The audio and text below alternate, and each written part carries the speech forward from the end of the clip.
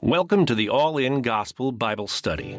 Each week, we move chapter by chapter through the Bible towards a comprehensive understanding of what the Bible teaches. All-In Gospel is recorded live in White Bear Lake, Minnesota, featuring Dr. Sean Dickers. You can support this broadcast by subscribing or donating at the allingospel.com website.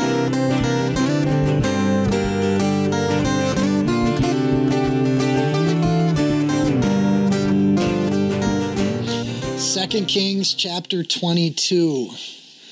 Josiah was 8 years old when he became king, and he reigned 31 years in Jerusalem. His mother's name was Jedidah, the daughter of Adaiah of Bozkath, and he did what was right in the sight of the Lord, and he walked in all the ways of his father David. He did not turn aside to the right hand or the left. I like when we know the end of the story at the beginning. There's no spoilers here. Josiah means in the Hebrew, healed by Jehovah. Why would you say healed by Jehovah? Because his dad and his granddad were scumbags, right? So he's just been pulled out. How did he even get a name like that with those kinds of fathers?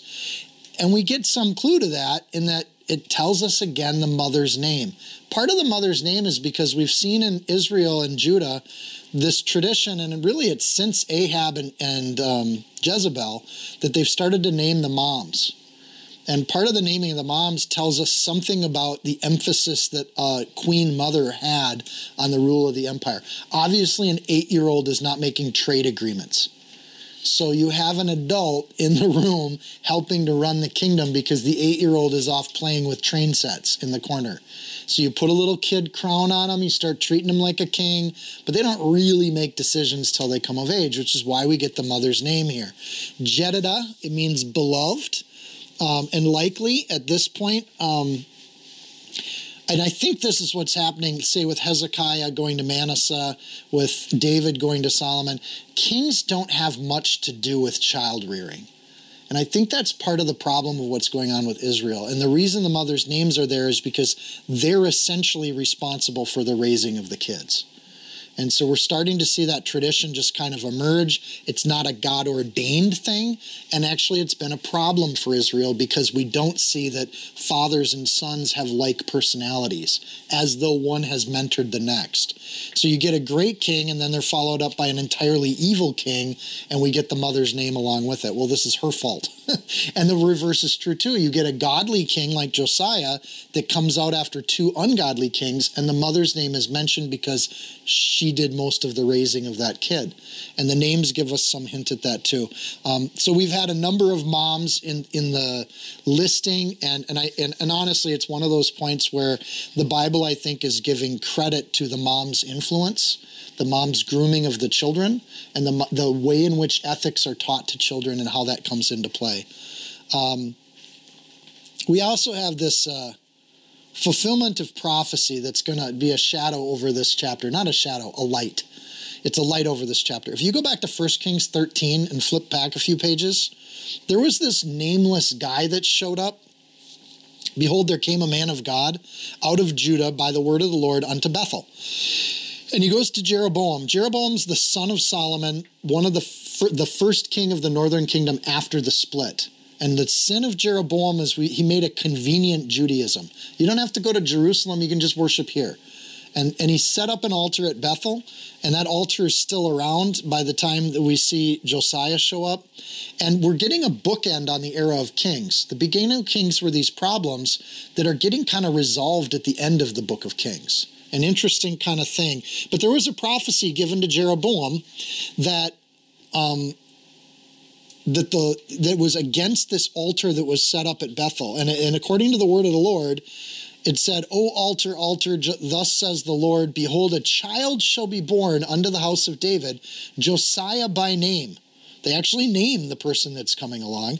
And upon thee shall he offer the priests of the high places that burn incense upon thee, and the men's bones he shall burn upon here. In other words, Jeroboam gets a nameless prophet, and I love that the Bible just says these nameless people, that walks up and says, you know what God says? God says that one of your sons is going to be named, or one of the people in the line of David, in the house of David, is going to show up, and he's going to take all your fake priests and he's going to burn their bones on this very altar that you're building right here. And oh, by the way, the guy's name is going to be Josiah. And so it's an interesting thing that we've seen a couple Josiahs show up, maybe in hope of fulfillment of this. But as we are now moved forward 300 years, it's highly unlikely that Josiah was named because of the prophecy. It's been 300 years. That's longer than the United States has existed. So it's not like we're naming people today based on things that happened 300 years ago, or we'd have a lot of like Jedediahs walking around the world. But we don't. So there's this idea that Josiah would show up and he would deal with this false worship. And then we get the intro in verse 2 that he walks right in the sight of the Lord. That means in the sight of the Lord means not according to his own opinion. He's doing what God says is right, not what's right in his own eyes. That's a pretty good intro for a king. He will fix the house. He will read the Bible. He will get convicted of sin, and he will gather a fellowship of believers. This is the life of Josiah. Pretty good record. Like if you think, here's what a good king looks like. He doesn't veer from the right hand or the left. That's a way of saying he doesn't depart from the law that's given in the Torah. He sticks to the law. His mom taught him well. Verse 3. Now it came to pass in the 18th year of King Josiah.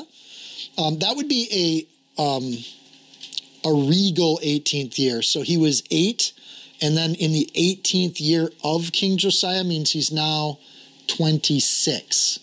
Math checkers, I'm on track. So he's 26 years old, but it's in the 18th year of the king, that he sent Shaphan the scribe, the son of Azaliah, and the son of Meshullam to the house of the Lord, saying, go up to Hilkiah, the high priest, that he may count the money which has been brought into the house of the Lord, which the doorkeepers have gathered from the people. It's interesting, we did Matthew 13 today, no real connection, but it was a reference to doorkeepers. So you do your own Bible study and see if there's a connection there. But this practice of the priests collecting a kind of free will offering at the altar, for those of you that have been here every week, you remember back in 2 Kings 12 why they had that going on. It's because the priests were getting greedy, and they were taking the free will offerings and lining their pockets with them. Back in 2 Kings 12, Joash was a good king, and he said, you guys got to fix the temple building.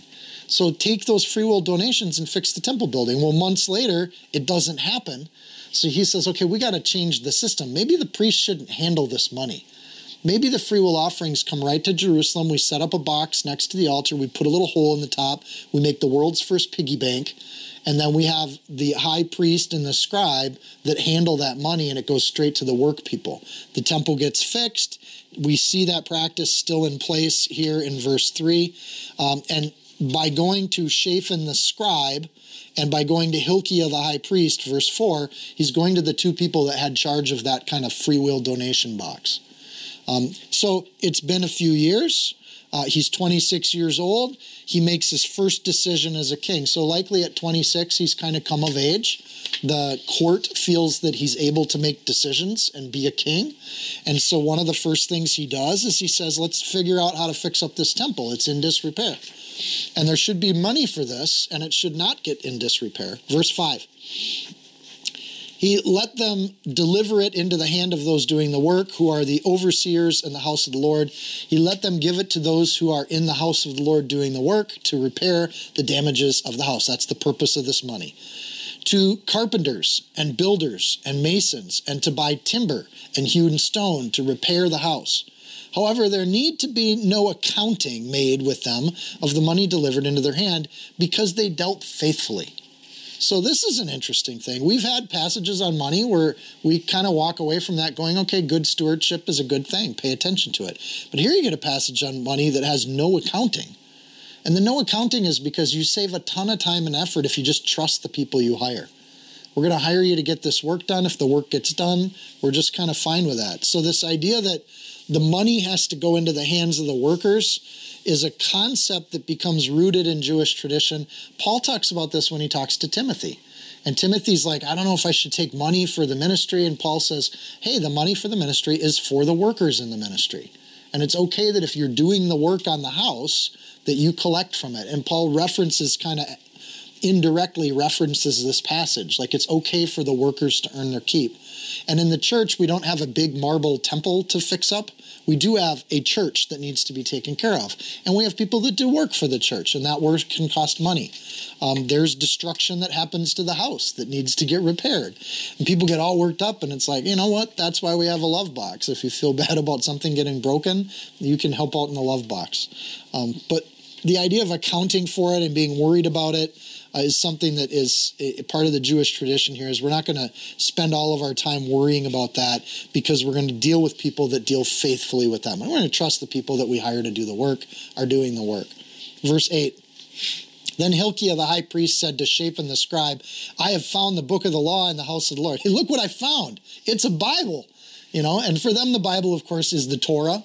Like we're reading, there's collections of scrolls. The temple would have a lot of them. The Book of Kings was likely a collection of those scrolls put together and gathered in one place. But when they say the book of the law in the house of the Lord, they're talking about the Torah, the 5 books.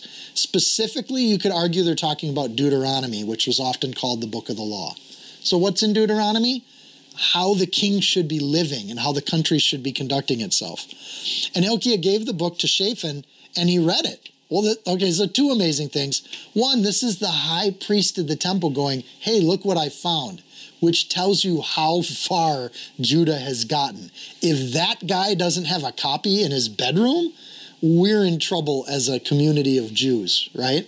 So the high priest finds the book, blows the dust off. Hey, what's this thing?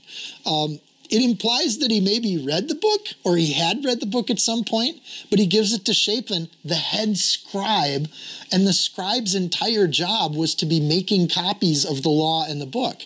So the fact that Shaphan is the head scribe and has not said or seen this book before, again, we are far off. So they're living off a tradition, but they haven't read the book themselves. So you got leaders of the Jewish culture, and we've seen in the book of Kings that culture is shaky, but the leadership isn't reading the book. So major problem in the country, major spiritual void, and he gives him the book, and I love in verse 8, the end of it, and he read it. What if Shaphan never read the book? What if he didn't sit down and hear what God's law was for humanity? What if he didn't fall in love with it? And I don't know that he did fall in love with it. We're going to see in the coming verses, I don't see a lot of passion from Shaphan about it, but he read it. And at the very least, Hilkiah he finds the book and hands it to somebody. At the very least, Shaphan reads the book and gives it to somebody. We're going to see he goes one step further. Verse 9, so Shaphan the scribe went to the king, bringing the king word, saying, your servants have gathered the money that was found in the house and have delivered it into the hands of those who do the work, who oversee the house of the Lord. They've given up completely the fact that the king doesn't know about. And then verse 10, then Shaphan the scribe showed the king, saying, oh, Hilkiah the priest has given me a book. And Shaphan read it before the king. First the priest finds it, then he hands it to somebody who reads it, who hands it to somebody and reads it to them. Is there any right way to read the scriptures? No. And I think some people are like, oh, I'm struggling with my daily devotions. Then have somebody read it to you. Get Bible on tape. Nothing wrong with that. Like we see examples of it in the Bible. Shaphan is just the non-digital version of Bible on tape. Know what God has to say. So they've given up the practice. When Josiah became king, according to Deuteronomy 17, he should have handwritten a copy of the book of the law. He should have taken the first 5 books of the Bible and handwrote them. It should have been his first duty. And he started when he was 8 years old. So there's no excuse for him being 26, not having seen this book before. What it means is they've completely disregarded what God said should happen. Levites had a teaching responsibility. That seems to be completely disregarded in the kingdom. Which, over the last 2 kings, we see that they had no regard. They put altars in the temple. Manasseh was evil, did some horrible things. They don't even know what Judaism is at this point. So Hilkiah is a high priest that still has, remember, Manasseh's altars and temples, and frankly, prostitution centers in the temple. And he's the presiding high priest. So he gives the book to the scribe. The scribe actually reads it, which is good. Somebody knows how to read. And they look at this. It's interesting in that when they talk about the book of the law, it could be that we're not too far in the future. This could be Moses' original writing. And so what he finds in the back corner, it was that part of why it was in the back corner is that because it was precious to the people who put it there. So it could be that what they pull out is in Moses' handwriting. And the paper could live that long theoretically, but giving it to the scribe would be a good decision if you were worried about the constitution of the paper. So if you're thinking this paper is really old and it's going to start to crumble, you get it to the scribe to make a copy as quick as you can. But that says something about the authenticity of the Bible, and that this period of time that we've seen between there, it's likely that some of these, we don't have as many versions of it as we think we do.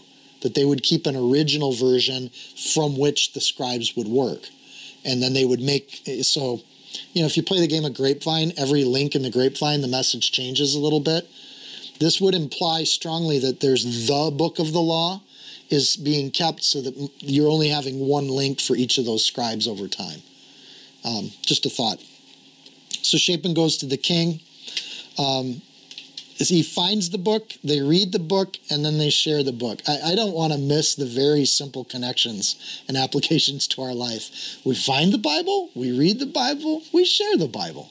And it's super simple. So verse 9, so Shaphan went to the king, and then this guy, Shaphan, is now spreading the word to one other person. What we're reading here is the beginnings of a revival, which is really applicable as the Christian community is talking about revivals right now. This whole chapter is about a revival that happens in Israel. How does it start? Some guy finds the book and actually reads it. That's how a revival starts. Verse 10, Shaphan the scribe shows it to the king, saying, Hilkiah the priest has given me a book. He doesn't even take credit for it, right? He doesn't say he gave me the book of the law. He just says, oh, Hilkiah gave me a book. You see how he changes that? And then Shaphan read it before the king. Josiah's pretty like, I'm bored. There's nothing on TV. Start reading. And so they just start reading the book. The tone which Shaphan uses by saying a book doesn't express enthusiasm. Like at this point, they're just doing duty here.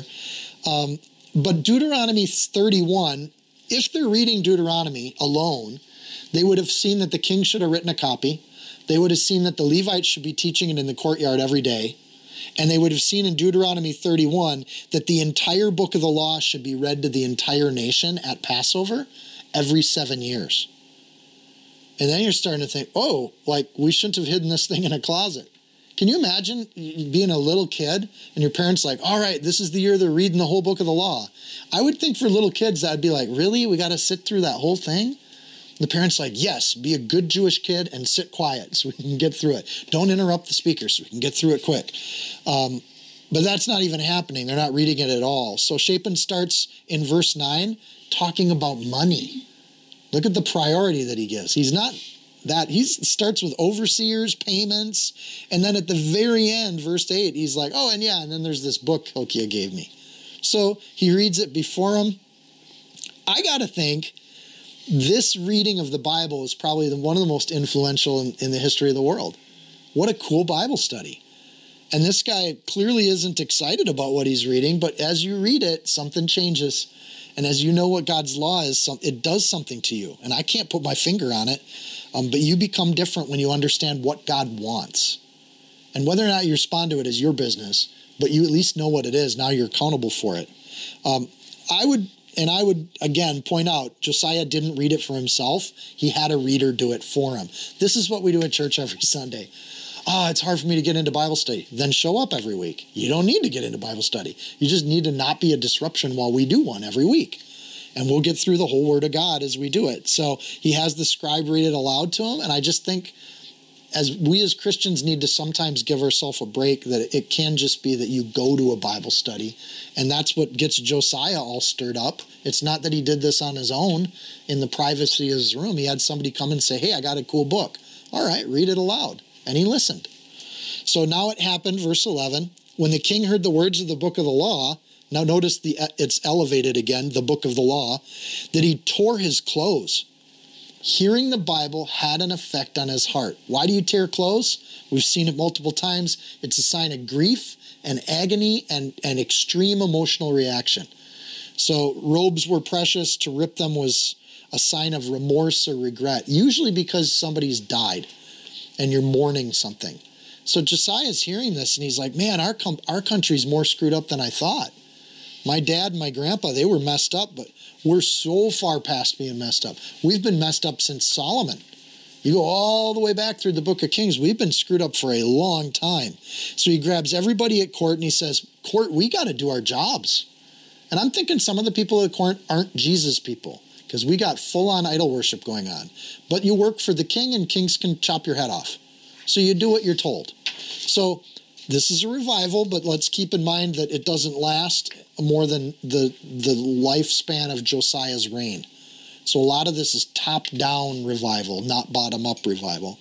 Then the king commanded Hilkiah the priest, Ahikam the son of Shaphan, Akbor the son of Micaiah, Shaphan the scribe, and Asahiah the servant of the king, saying, go inquire of the Lord for me, for the people of all Judah, concerning the words of this book that has been found, for great is the wrath of the Lord that's aroused against us, because our fathers have not obeyed the words of this book to do according to all that's written concerning us. This is an interesting mix of Jewish and pagan names. So if you look all these up in the Hebrew, it's a real potpourri of things.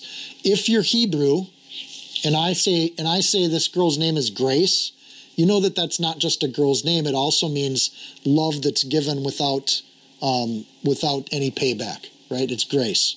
So we know that there's a meaning to that word in addition to the name. So when I say that list of the names, I just want to read it to you as a Hebrew listener would hear it. Okay, you ready for this? Verse 12. My portion is Jehovah, the priest. Brother Rising, son of Badger. Mouse, son of who is like God. Badger the scribe, made by Jehovah, a servant of the king. See, you hear the potpourri? The animal names were part of how the pagans named their kids. So you got Jewish people being named with pagan names. We see more of this today than we used to. We see a lot of names that are animal names, and people being named after animals. Nicknames tend to go this way, right? And so we call Grant Buck, and it's because he liked deer when he was a kid, and it stuck. So you see these kinds of names pop up. In verse 13, this go inquire of the Lord piece concerning the words implies that he's called in his inner circle, his court. So you have one person who found a book, implied that they read it, handed it off to the scribe who actually read it. The scribe goes into the king who listens to it, and the king just says, we're going to react to this. And he starts commanding his court. He gains a fellowship of people that are going to go carry out the will of the king. Great is the wrath. Josiah, when he says great is the wrath, has no immediate evidence that there is wrath coming. But he's known from what he read in the book that there is a judgment coming. But there's no immediate signs of that. Assyria's been cleared out. They've lived in relative peace. We see more in Chronicles, but the writers of Kings don't really add that in at this point. He obeyed the words of this book. It's not just a book, it's the book. It's this book. It's an essential book. So the reading of the word actually seemed to have an effect on Josiah, the rending of the clothes, the elevating of status. He reads the book, and then something in him wants to do what it says. As the king of Judah, he has no obligation to do what it says, other than the obligation given by God through that book. But it has a move on his heart, and I think it works like this. There's something written on our hearts where when we hear the law of God, we realize and know that it's true. The simplest version is, thou shalt not kill. Something in us says, yeah, that's true.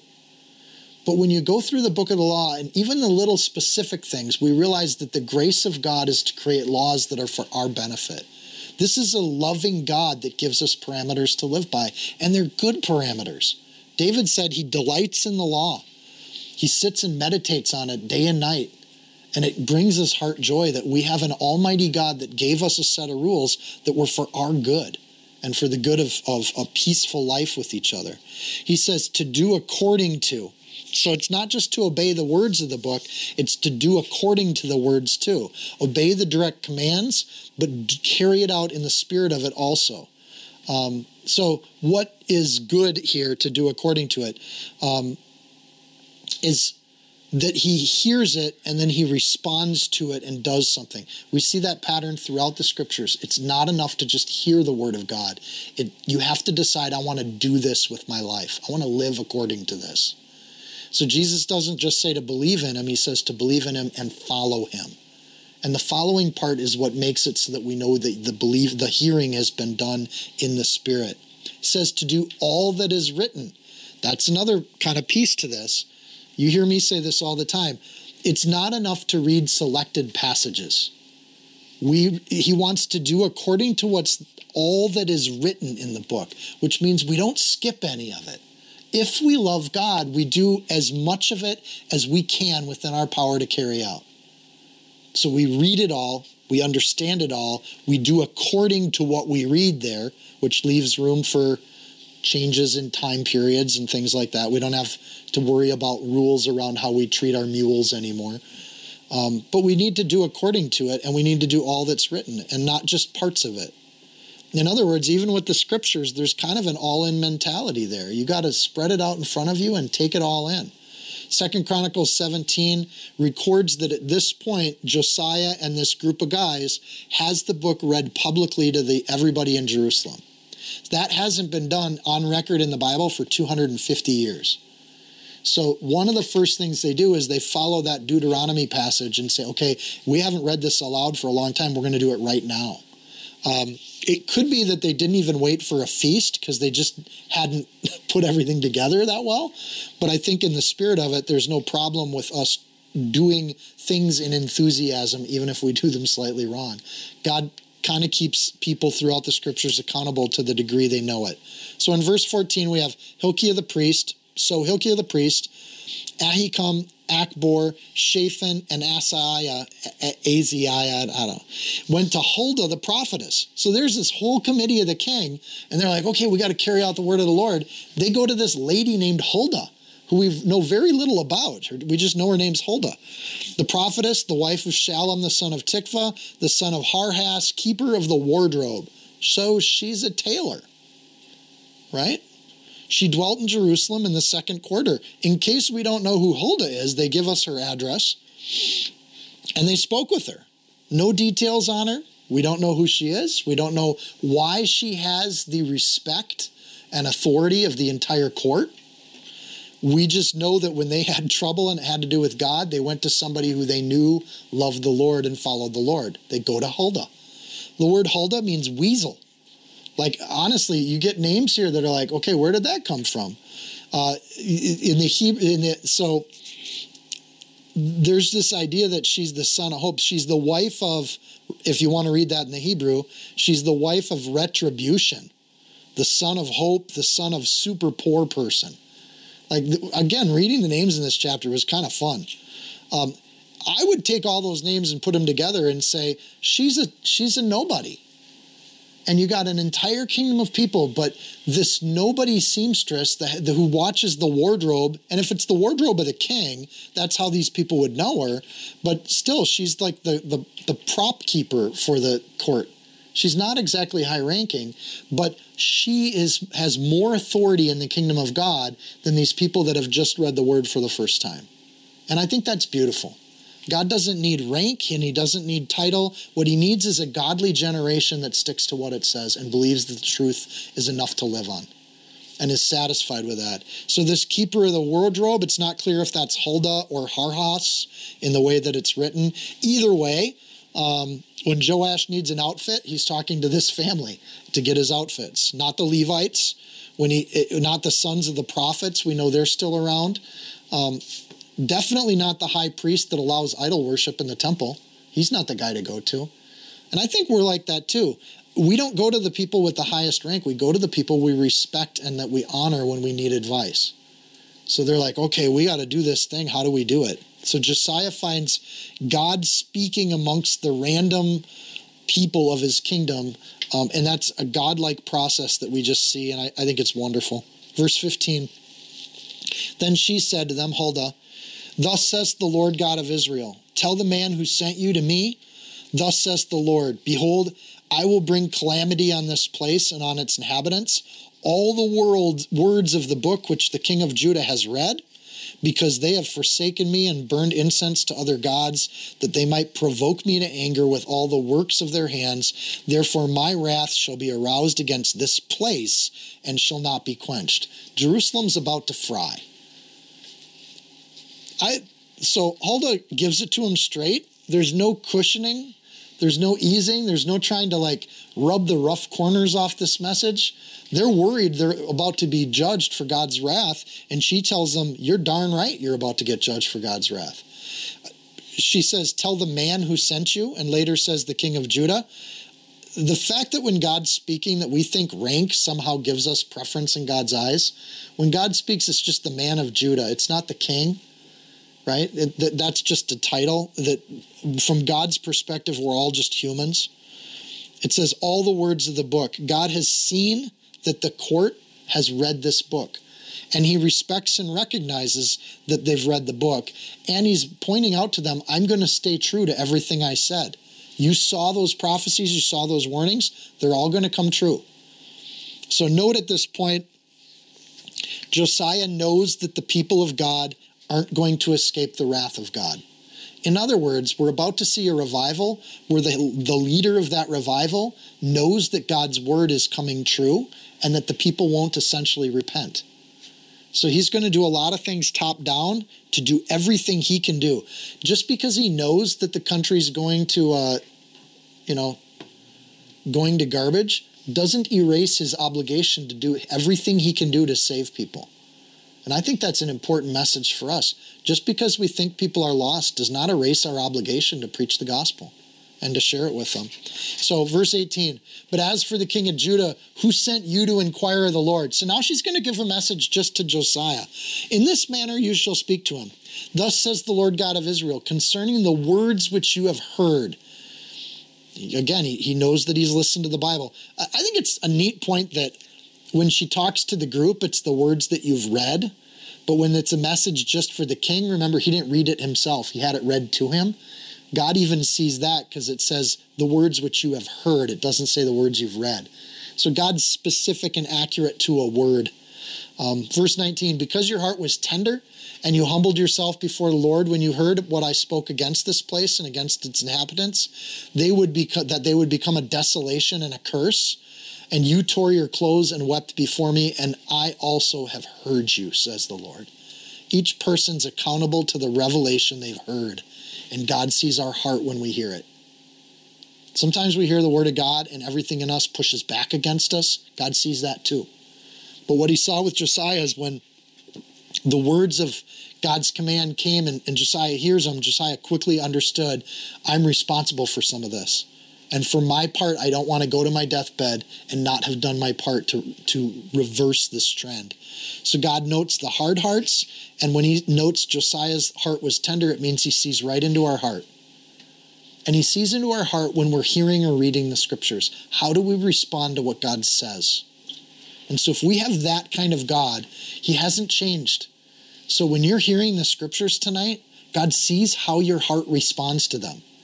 And you can respond poorly to me, but it's the scripture. You got to get me out of the way and be doing a Bible study on your own while we study this. Sean's nuts, but I'm going through the word and he goes through it, so that's why I'm here. He says, you humbled yourself not before, whatever, groundhog, elephant, Shapin, whatever his name was. He doesn't humble himself before Shapin the reader. He humbles himself before the Lord himself. These are God's words that we're reading tonight.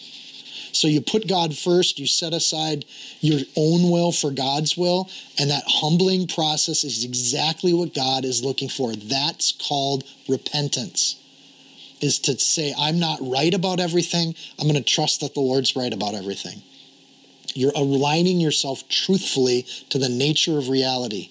That's what's true is you're not in charge, God is in charge. So when he humbles himself before the Lord, there's an idea of a recognition of sin and a turning and a changing of behavior. And we call that repentance. It's exactly what God looks for. Here's how revival starts. One guy finds a book.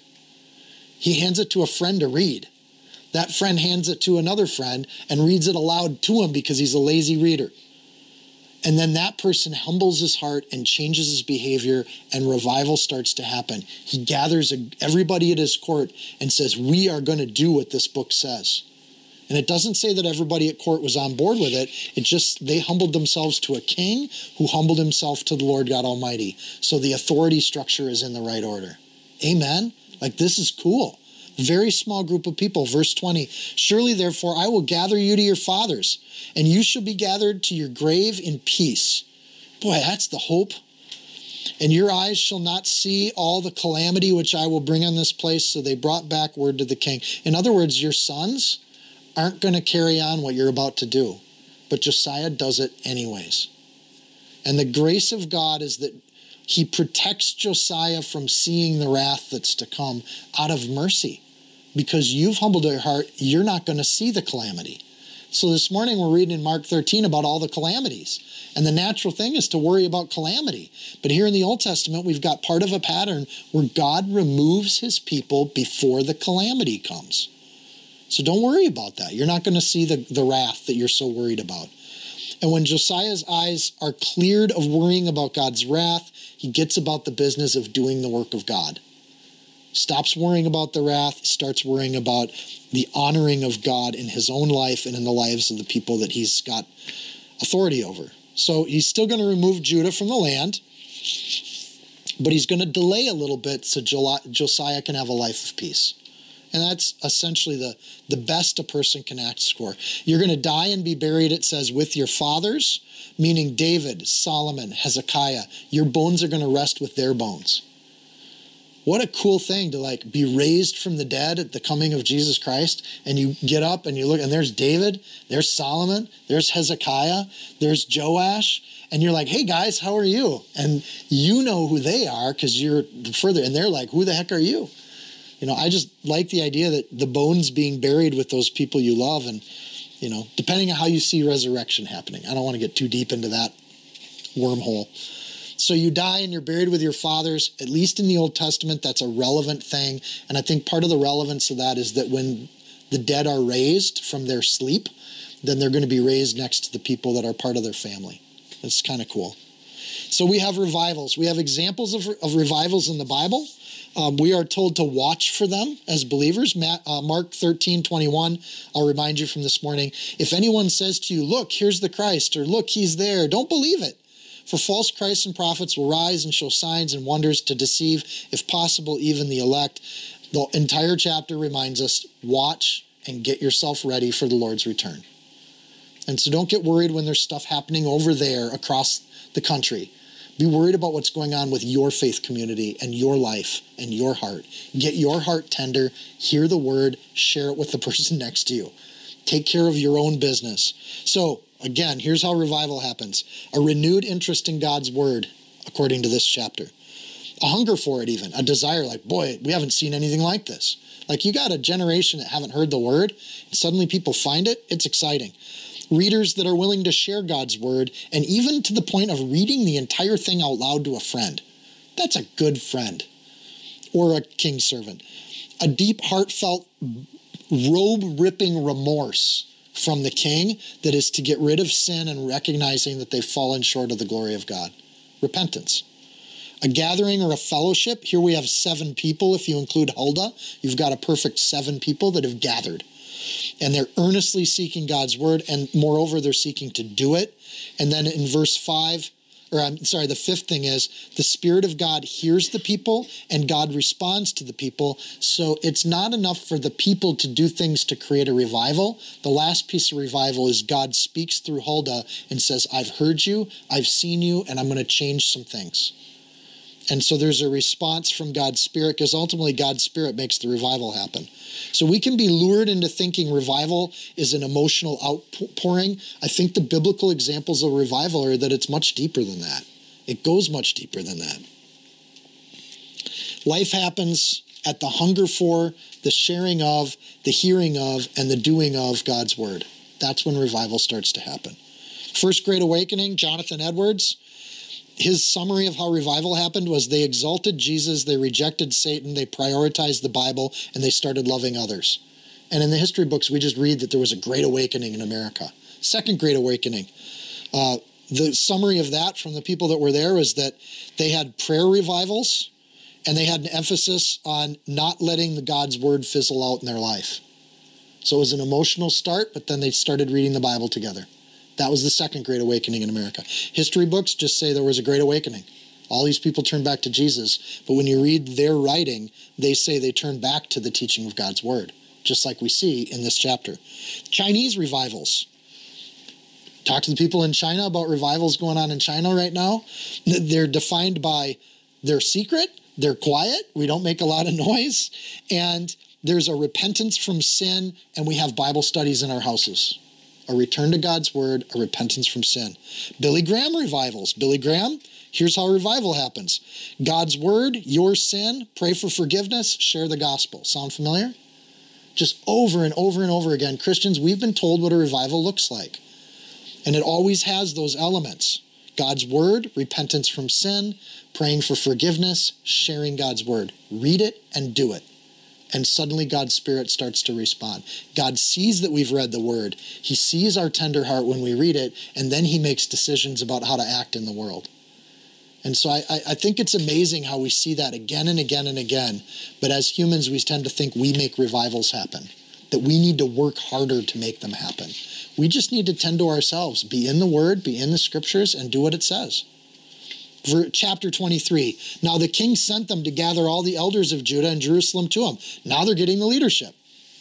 The king went up to the house of the Lord, that's the temple, with all the men of Judah, and with him all the inhabitants of Jerusalem, that's the entire town, the priests and the prophets and all the people, both small and great, and he read in their hearing all the words of the book of the covenant, which has been found in the house of the Lord. That's not a short meeting.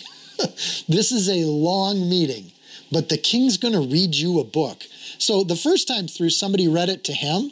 And I think it's cool that this time he doesn't just have the scribe read it. He reads it himself. There is a gaining confidence for Josiah as we see this progress along. So the elders would be the key heads of the family from all over that have been brought back, the ones that haven't been killed off. And then Judean families come together. The men of Judah. That's an expanded group, and we see more and more people, and then it expands again, all the inhabitants. So representatives from the other cities, but everybody in the city of Jerusalem. If you live in the capital, the king's going to read a book today. It's reading time. It's reading hour with King Josiah. And all the people, both great and small, there's an emphasis on the fact that everybody hears the word of God. It's not about rank. It's not just that some people need to read it, it's that everyone needs to read it. So they know what's going to happen and why they're doing it. And he read. So first it was read to him, then he reads to other. You know, this isn't the gospel that gets read to people. This revival doesn't happen because they read Matthew, Mark, Luke, and John. This revival, and sometimes we pick on the Torah, this revival happens because they read the creation, the history, the laws, and the applications. And if you count Leviticus, they read about how worship was expected. That's enough for revival as the first 5 books of the Bible. You know what God wants and you know how to do it. It's about obedience to what he says, nothing less. And if you get a whole city of people or a nation of people that just say, we're going to live under this law, you have what you call a revival. So God told them how to renew the nation. I want to read you one passage from what they would have been reading aloud as a city right now. Deuteronomy 31, verse 10. And Moses commanded them, saying, at the end of every 7 years, in the solemnity of the year of release, in the Feast of Tabernacles, when all Israel is to come to appear before the Lord thy God. Again, I don't think they waited for this, they just did it. In the place where he shall choose, Jerusalem, you shall read this law in all Israel in their hearing.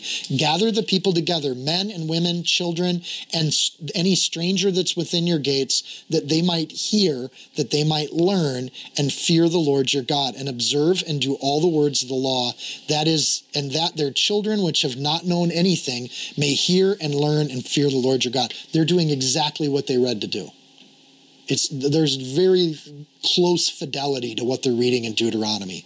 And again, all the words are being read, and we've seen that language in this chapter in verse 2. That verse 2 is a long verse, isn't it? All the words of the book of the covenant. It's almost like it's coming right out of Deuteronomy. So even the genealogies, by the way, this includes the genealogies. So get ready, we're going to read through the genealogies, and they read through them. All the words, not all the chapters, all the words. So listen up, kids. And even the Deuteronomy reference is like, this is actually for the kids. There wasn't Sunday school. We don't care if they're not old enough to understand it. We want them to hear it, that they may hear and learn and fear the Lord. And if you're doing it every 7 years, they're going to get that as they grow up, right? So they found it in the house of the Lord. There's enough tradition here that they still call the house of the Lord Yahweh's, but they're not acting like it is Yahweh's house anymore. In fact, they've corrupted it. So then the king, verse 3, stood by a pillar and made a covenant before the Lord. He's making a covenant because that's what he read in the Old Testament. That's what they did. To follow the Lord and keep his commandments and his testimonies and his statutes with all his heart and all his soul, to perform the words of this covenant that were written in this book. And all the people took a stand for the covenant. The king's taken a stand, we'll take a stand too. This is called good politics. So they made a covenant. The actual Hebrew there is he cut a covenant. It could be that he's doing exactly what he read in Genesis 15, where they cut the animal and split it in two and walk between it. Or it could be that that's just, is it a euphemism? Like a turn of phrase that comes from the Genesis practice? But the word in our chapter is actually that he cut a covenant, and he did that. At the very least, he's doing what Joshua did in Joshua 24. He's renewing the covenant of God's people to God. We're going to return to this covenant. So now it's all the people. Last chapter it was the court, but now all the people take a stand for the covenant. This is a revival. This isn't just a handful. This is the entire city making a vow together. I think this is really exciting. A work of God amongst the people happens in kind of a massive way here. And I wonder to some degree, because we're only a generation away from being hauled off to Babylon, I wonder if this is renewing the people of God for God after the decision, because we've already read the wrath is coming. I wonder if God's renewing and restoring their faith so that they're ready to go to Babylon. And when they go to Babylon, they don't just abandon their faith when they get there. However, nearly all of them will bow to the statue of Nebuchadnezzar. Remember, there's only 3 guys that get thrown into a fiery furnace. It means the rest of Israel took a bow. But this renewing of the spirit, this renewing of love, the parents of Shadrach, Meshach, and Abednego, or the grandparents, are likely taking these vows together. And so there's some of them that teach their kids. And that's all God needs, is that small little remnant. The Daniel that says, I'll eat the vegetables, thank you, because I'm not going to eat idol worship meat. And so this revival that's going on could be just a cleaning of house for God in order to prep them for the hardship that's coming. And so I wonder if that's the case. We'll see what you think after we're done. Verse 4, the king commanded Hilkiah the high priest, the priests of the second order, and the doorkeepers to bring out of the temple of the Lord all the articles that were made for Baal and Asherah and for all the host of heaven. And he burned them outside Jerusalem in the fields of Kidron and carried their ashes to Bethel. This is a very particular thing. Not only did he burn them, he was careful to bring those ashes to Bethel. Why? I think he knows that there was a prophecy about him. Revival doesn't start with other people getting holy. It starts with them cleaning their own house. The temple that they're responsible for is going to get the idols out of it. And I think it's important to note, even though everybody's hearing the word of God, we don't know what happened when they went back to their houses. And there's no evidence that idol worship is eliminated from Jerusalem after today, because we see it pop back up in the next generation. But at least the house of God is going to get cleaned out. Baal is, there's the Baal, but there were many Baals. They were pagan gods of prosperity, wealth and power, and fertility from the male side. Asheroth were female pagan gods of primarily fertility, but also prosperity, wealth, and power through what you'd get. So Baals and Asheroths go together. The mention of the hosts of heaven is the influence of Assyrian and Babylonian religion. All of that stuff's getting cleaned out. Verse 5. Then he removed the idolatrous priests whom the kings of Judah had ordained to burn the incense on the high places in the cities of Judah and in the places all around Jerusalem. So now we're going past the temple and past Jerusalem. We're going out into the countryside, which tells you how little control Assyria has. Remember, when Assyria came with Hezekiah, they had eliminated every other city. So it shows a complete wiping out of Assyria's influence, because they're now marching around the countryside.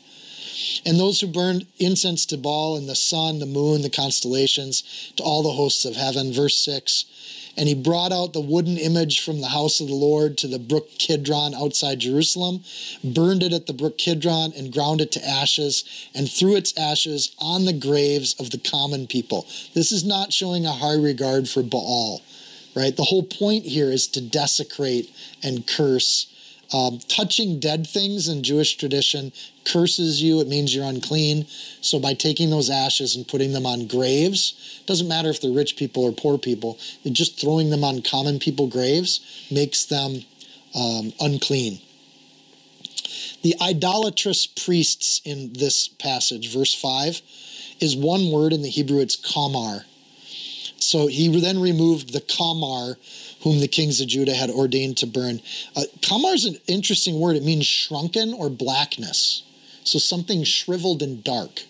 And it's likely that name came from a group of priests that would be doing all this burning of incense, especially Chemosh, where you've got these red hot furnaces and they're working next to them all day, that their skin would actually shrivel and get blackened or charred from doing that. Think like a coal miner coming out of the mines. So they would call these priests blackness, or it could be from self-harm. The priests they would cut themselves and do self-harm, and as those wounds healed, the ashes would sink into them and turn their skin and their faces black. So they got kind of a word, kamar. They became the kamar priests. You could see them walking down the streets because they were scary looking. And they removed the idolatrous priests. If he doesn't remove the evil people are just going to keep doing evil. So he has to get rid of them. And it's not just the statues then that they're removing here, it's the people that promote the statues that Josiah starts to remove. Kidron has been mentioned a few times. The Kidron and the Hinnom Valley make a V, and Jerusalem sits in the crook of that V. So when you talk about the Kidron Valley and the Hinnom Valley, they kind of go together, and they're actually kind of even more of an L shape. What's key about this valley is that it's outside Jerusalem. It's about a 15-minute walk downhill. So if you look at pictures of Jerusalem, no matter which direction you're coming from, you're going up into Jerusalem.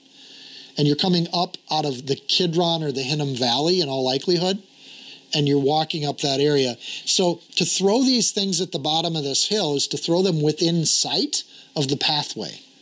And so they're making an area of this area, in this corner of Kidron and Hinnom, be a burning pit for all this idol stuff. This is important to Israel's history because this place takes on a name, and we'll get back to it later.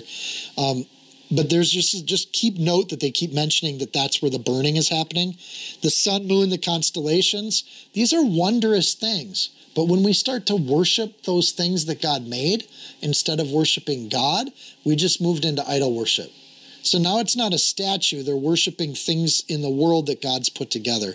And to note the progression of paganism there, is part of where we get the idea that idols are spiritual. They're not just actual statues. So you can turn even the sun into an idol if you want to. The main draw here is to worship the created, not the creator. And that's a problem for God. The host of heaven is not to be worshipped.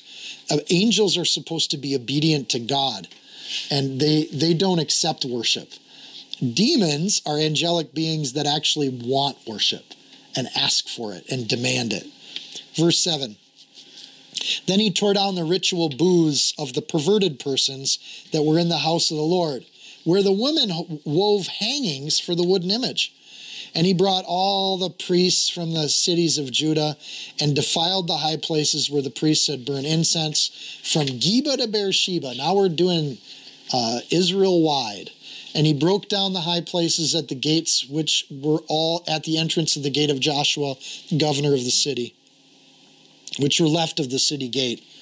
Nevertheless, verse 9, the priests of the high places did not come up to the altar of the Lord in Jerusalem, but they ate unleavened bread among their brethren. Let's start with the ritual booths. The ritual booths are private little 1-hour rental hotel rooms, if you know what I mean. I'll keep that PG. But pagan religion had a lot of temple prostitution going on, so that's what these booths were. The word booth there is a little house or little tent. They even have a feast of booths, right? You just have a private space you can go into that's kind of your little place. The main draw then of going to the temple for these perverted people was sex. And so when you look at the word perverted persons, that would be, it's a male word, but that could just be linguistic. It means prostitute. So the perverted people are people of sexual perversion. Some people jump on that because it's the same word that gets used in the description of Sodom. So they say that's just homosexuality that's the problem here. The word's much more general than that. It means all sexual perversion. And that means adultery for heterosexuals as much as it means adultery for homosexuals, right? It is the perversion of what God's plan was one man and one woman in a lifetime commitment. So you got these people that go to these booths, and it's not a lifetime commitment, and that's the problem. You're already perverting things at that point. But it would also include homosexuality too. And so you get this idea that that's a problem, and God throughout the Bible is consistent on that topic. The priests had burned incense. They were compromised priests. We're talking about the priests of the temple of God burning incense to other gods. This is not good. They sold convenient worship. That's the whole point here. They set up these high places and they just set up worship where they want, which for me is like, okay, so should we be doing a house church? Because that's really convenient. I like my sofa. I don't think that's what this is talking about. It's God at this point in time had a place where his name resided, and they were commanded to go to the temple. We do not have the same commands. Incense then gets burnt in God's house. That's not bad in and of itself. Incense is actually burned in the Holy of Holies according to God's law. The problem isn't the burning of incense. The problem is the burning of incense as an image of prayer to other gods, and to worship that whole process. Note the details on how each of these things got to the temple is not that explained. Kings kind of doesn't go through each of these things arriving, but it does talk about each of these things getting kicked out. So again, we've read through the book of Kings word by word, and we haven't seen the story behind each of these things, but we have seen that Israel has had sin creep in on its life. And sin creeps in quietly and slowly, and it's unnoticeable. When it gets time to clean it out, you realize, dang, how did that get there? It's like when you move out of a house and you realize how dirty things were after you moved the furniture. You're like, dang, how did that happen? And you kind of are embarrassed because there's scuzz on the wall and dust bunnies on the corners of the floor. Well, he's cleaning out the dust bunnies, and now they take a look, and everywhere they look, there's sin. And so they start in the temple, they move to Jerusalem, they start moving outside Jerusalem, they clean up these spots, and then we get some really specific things that get cleaned out. Verse 10, and he defiled Topheth, like we should know what that is. He defiled Topheth, which is in the valley of the son of Hinnom. So again, Hinnom and Kidron are the same little trench, that no man might make his son or daughter pass through the fire to Moloch. Oh, we know what Topheth is. Topheth is, in the Aramaic, it's called a fireplace. It's the furnace that they burnt children in. In the Hebrew, the exact same word Topheth, it means fireplace in the Aramaic, but in the Hebrew it means spit-worthy. It is worthy of your spit. That's it. And I just like how Jewish people had ways of mocking things. Or literally, Topheth in the Hebrew is that thing on which I spit. So it would be a tradition. If you're walking up into Jerusalem and you're going by the Hinnom, that side of the road that's the Hinnom Valley, you would then cast a spit off to the side of the road, creating a small pool of spit. And it was a place where curses happened. The other place with Topheth, this fireplace, is they're dumping all these things, and this is about a 10-minute walk from where the other bonfires are. Later, this is going to be called the place of slaughter in Jeremiah 7:32. Jeremiah is an active prophet right now, warning them that that the wrath of God is coming. In Hinnom, or the valley of Hinnom, or in the Hebrew, that's Gehenna, or that's the way we see Jesus refer to this place. He calls it Gehenna. In the Latin, the word for Gehenna is hell. And so this is the place where we see a burning pit that starts in this chapter, taking all the idols and things of this world that are worthy of the fire getting thrown on the fire. And Gehenna becomes a burn pit. And that burning place burns forever. And it is a place where the fires never go out because you're always dumping your garbage on it. And the fire is always kept lit so the garbage gets turned to ash. You walk through Gehenna, you're covered with filth because the ash is in the air thick. It's down in this valley, so it doesn't necessarily blow up into the city. It's kind of a good dump. It is to this day a place you can walk through Gehenna if you want to. There aren't ever burning fires in Gehenna at this point, but it's a pretty desolate, nasty looking place in the middle of a major metro area. They haven't built there, they haven't done anything to it because the land itself is cursed, and the curse goes this is where they burned the altar of Topheth. This is where they ended abortion in Jerusalem. And Josiah said, no more. There's no place to go burn your babies. Matthew 10:28. Don't fear those who will kill your body, but can't kill the soul. Rather, fear him who's able to destroy both soul and your body in Gehenna, in hell. So worry about that. Worry about the idols. Worry about the things that get your attention that deserve to be in the cursed spit place of hell. That's what you should spend your time thinking about. Focus on the Lord. The word Jesus uses for hell is the Valley of Hinnom, if you do the translations. It's a visual image of what happens to things that are not of God. To pass through the fire, I think we know what that is. Verse 11, then he removed the horses that the kings of Judah had dedicated to the sun. This is a Babylonian practice. At the entrance to the house of the Lord by the chamber of Nathan Melech, the officer who was in the court, and he burned the chariots of the sun with fire.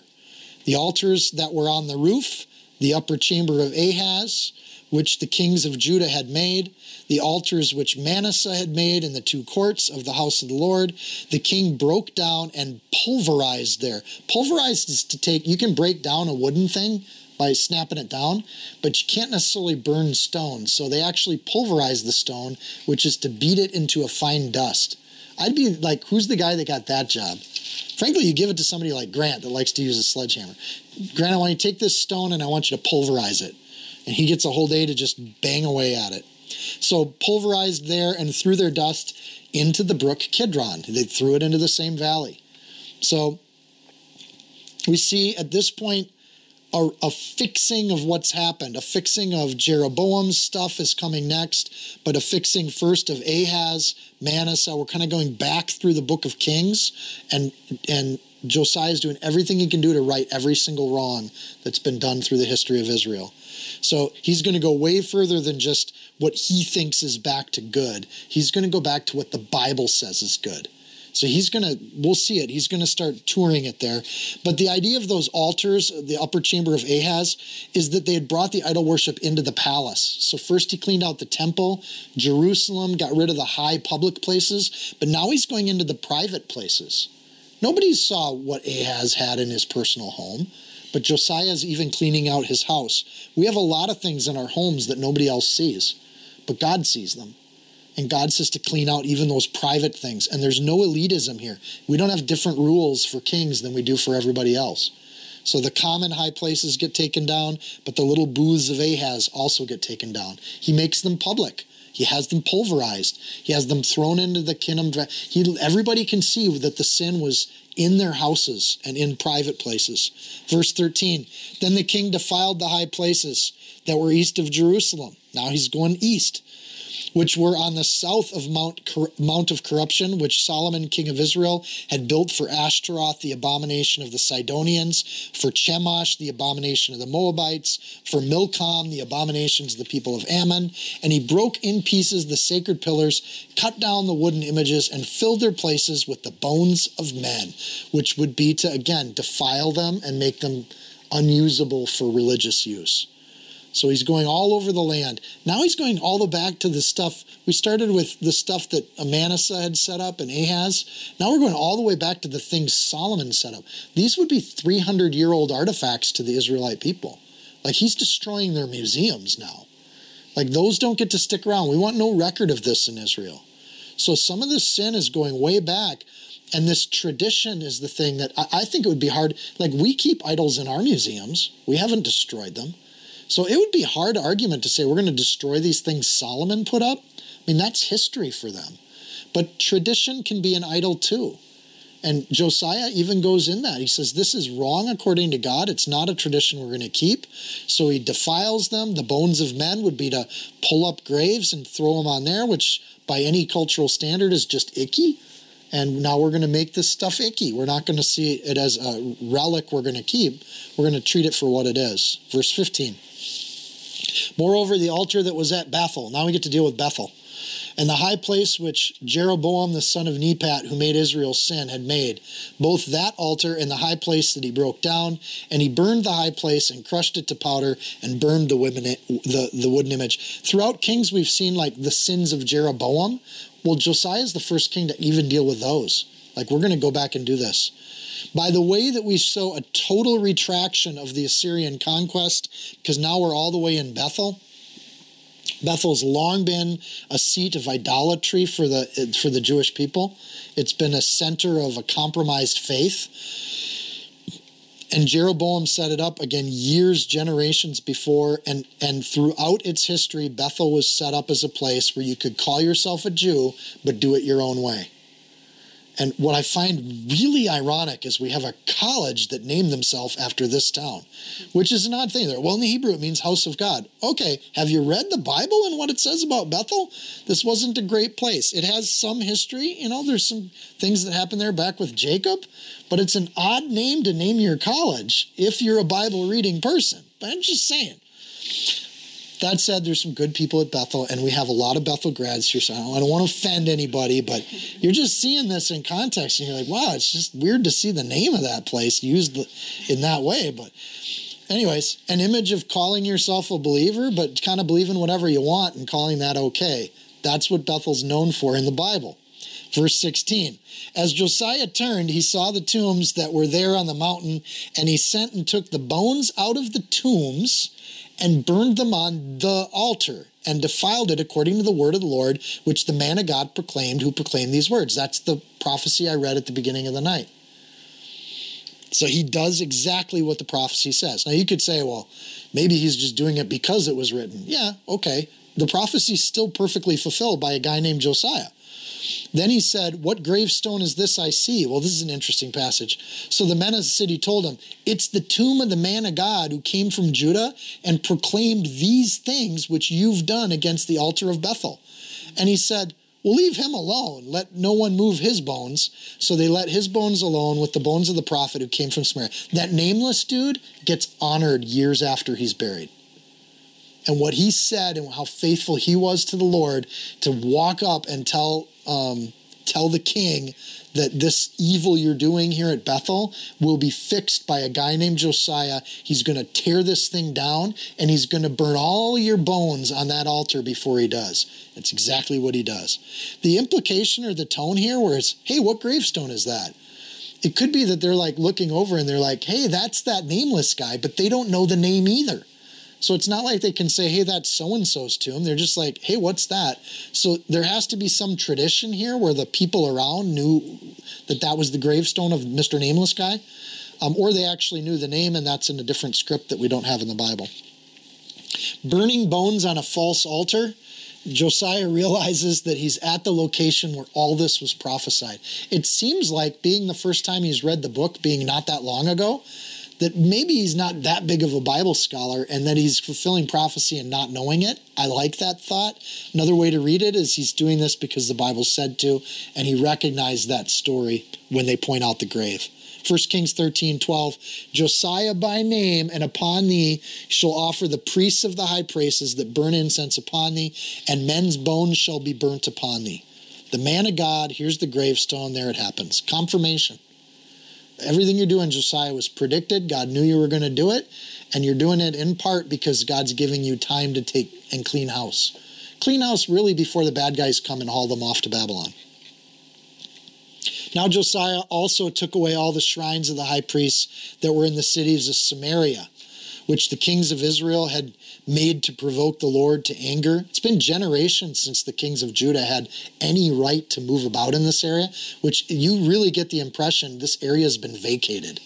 Like people are just, he's moving without an army, and he's doing as he pleases wherever he goes. The kings of Israel had made a promise had made to provoke the Lord to anger, and he did to them according to all the deeds that he had done in Bethel. He executed all the priests of the high places who were there on the altars. So they get burned on their own altars, and burned men's bones on them, and he returned to Jerusalem. Remember, some of these priests are giving human sacrifices. Some of these priests are giving children to pass through the fire.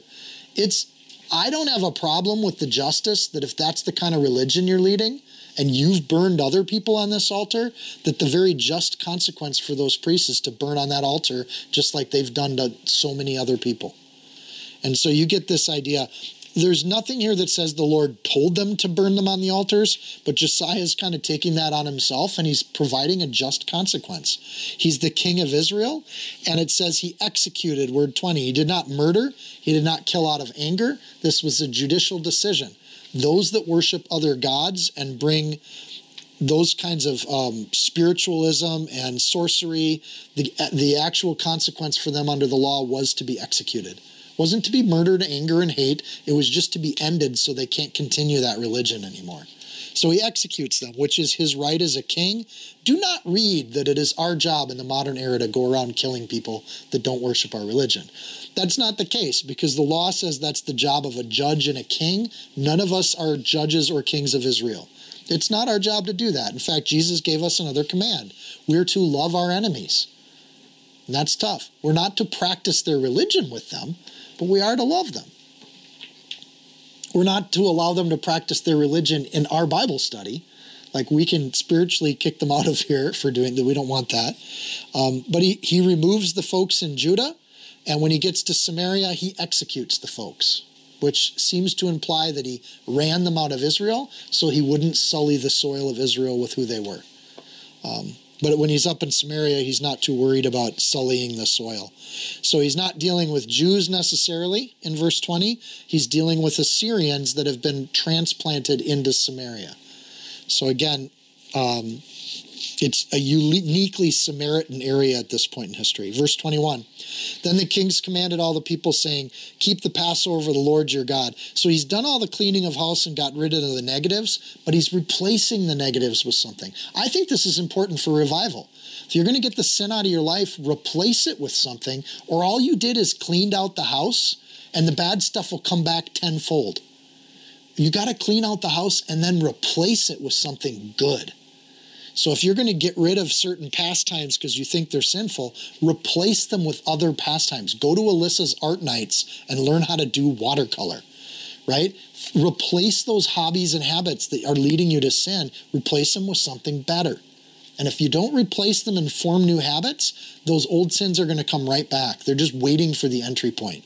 So I love verse 21. The king commanded all the people, saying, keep the Passover to the Lord your God. Not of the Lord, to the Lord. When we do God's things, it's for God that we do those things. It's to his honor. As is written in the book of the covenant, verse 22. Such a Passover surely had never been held since the days of the judges who judged Israel, nor in all the days of the kings of Israel and the kings of Judah. But in the 18th year of King Josiah, this Passover was held before the Lord in Jerusalem. Great ending to the chapter. I love the fact. Now, let's be realistic. When Solomon held Passover, there were hundreds of thousands of sacrifices being made. The kingdom was at its height. It's kind of bragging to say there's never been a Passover like this before. But here's what I'm going to suggest. What God looks at has always been the heart, not the size. It's not the number of sacrifices. God says, I don't desire sacrifices, but mercy. And what's happening in Israel right now, it isn't about the size of the Passover, but the people of God having a spirit of revival. We're going to get the garbage and filth out of our country, and we're super happy about that. We're glad to see the garbage gone. So when it says there's never been a Passover like this before, I think it's a people of God just finding God again. This is awesome. We like burning things, and we like getting rid of the filth and the smut, and we like the idea that we can try to be holy. So they have memory, they have a feast. Passover includes family time. Like, part of Passover is just to get together as a family and have a family night. They read the word together at Passover. That's part of the Passover celebrations, reading the scriptures. A celebration. So the idea here is they've done all this work to clean out the junk, and then they're going to have a party. And it's going to be an awesome party. In fact, they're so excited about it in verse 22. There's never been a party like this before. So, I just love the idea that they're going to get together and party like it's 628 BC. Like, it's just going to be like, this is the best. Big signs, Passover 628. They're having a great time with this. And they're just going to have a celebration. It's going to be reverent and joyful. It's a big deal to them. It would be like for us if we were just going to say, you know what, we're going to do Christmas like we've never seen it before. And to have that kind of excitement. Why this year? Because this year we've renewed our hearts to the Lord. It's all about our heart. Past Passovers have just been motions that we go through. But this year, Easter, man, Easter's going to be the best Easter ever. And I love the enthusiasm of verse 22. That's how they're thinking about it. So Josiah can't force anyone to serve God. He can't. But what he can do is say, you're not going to have this smut put in front of you every time you walk into the house of God. And you know what? As king of Jerusalem, you're not going to see it anywhere in this city. And wait a second. I'm the king of Judah. You're not going to see this junk anywhere in Judah. Well, wait a second. God actually, if I read this book, he actually gave Josiah the authority over all of the promised land. And hey, there's nobody that can stop him up in Samaria. So he goes up to Bethel, he goes up to Samaria, and he says, you know what? This stuff isn't going to be even seen in the neighboring countryside. Because if we can, nobody's going to stop us. We can go up into Canada and get rid of the smut. Like, what are they going to do? Try to stop us? Try to chase us on their horses? So there's this idea that Josiah says, I'm going to clean this out, and as king, I can't force people to serve the Lord, but I can throw a Passover feast like they've never seen before. I can do everything I can do to invite them into a new life in the kingdom. And as Christians, we have a very similar situation. We can't force people to believe in the Lord. But man, we can have a party. We can have a party every week that is like nothing that most of this world sees. And it's not about numbers, but it is about the heart. We can come together as a people of God and celebrate in the joy of the Lord in a way that refreshes and renews us in a spiritually powerful way. And that's all God's ever wanted, is to commune with each other and do it to the glory of God. We commune with God himself. And it's very basic. So God saw their desire to worship, and he cut them loose. So this idea of Passover, right? Part of what they're remembering with Passover is that when the Israelites were told that they couldn't worship by Pharaoh, that's when God intervened. And when God stretched out his hand, he saved this entire people from being slaves to being their own country. And Josiah's remembering their history. And God made them a people, he gave them a culture, he gave them a law, and they're going to actually do that. God provided for them with manna in the desert and took care of them. And so Passover is about the celebration of this idea that God made us who we are. God brought us together. He saved us and brought us out from the world and made us separate and distinct. And he made us into a new kingdom. And Jesus tells us the exact same thing. I've selected you. I've loved you. I've chosen you. I've called you out from the world. And I'm going to put you together in a thing that I'm going to call the kingdom of God. And I've gathered you together, and you're special to me. And God, and throughout the last 2,000 years, God has gathered his saints and his people to gather as a church, to study his word, and to party like it's 628. And we can do that. Such a Passover has never been seen like that before. Amen. Lord and King, we just thank you for your word. We thank you that we get to hang out with a group of people that also want to know what your book says. And Lord, we all feel differently about what it says. We have differences in how we carry that out in our lives. We have differences in what gifts we want to work on and emphasize. But we have one thing the same. We love you. We want to honor you. And Lord, we want to get closer to you. We want to live our lives as close as you've called us to live to your will and your word and your way. And Lord, we just bow before that. Lord, if there's somebody in the room right now that has sin in their life, Lord, may the word tonight convict them that it's time to clean it out and get rid of it. Lord, if they're struggling with getting rid of sin in their life, may they reach out to a brother or sister in this room, and let's deal with that together. And the best thing you can do is put it out in the light, put a light on it and shine it, and watch the enemy flee. Lord, help us not replace the evil things in our life, but to replace them with godly things so that we can create habits and lifestyles that are of peace and joy and love, and those things can be the center of our life. Thank you so much for this look at revival and what revival looks like in Israel and what revival still looks like today, Lord. And again and again and again, you've renewed your people to your word, not by comparing ourselves to the culture that we're in and thinking that we're good, but comparing ourselves to the very rigorous law of God and knowing that we are sinners and that we have nothing to judge other people with. We simply need to judge ourselves and move and react to that. Lord, we know you forgive us of our sins by the gift that you gave us on the cross. Josiah didn't know that.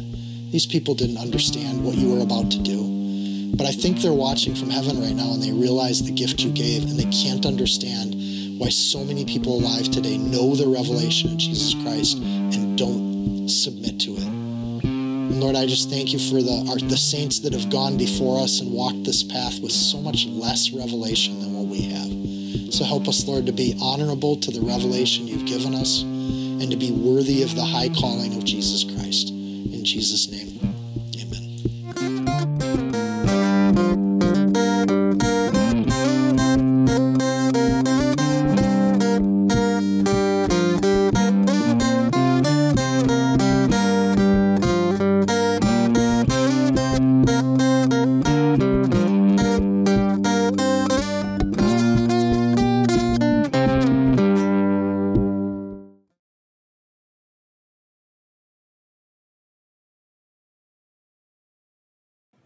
If you found this teaching helpful, insightful, you can support this podcast by sharing it with a friend.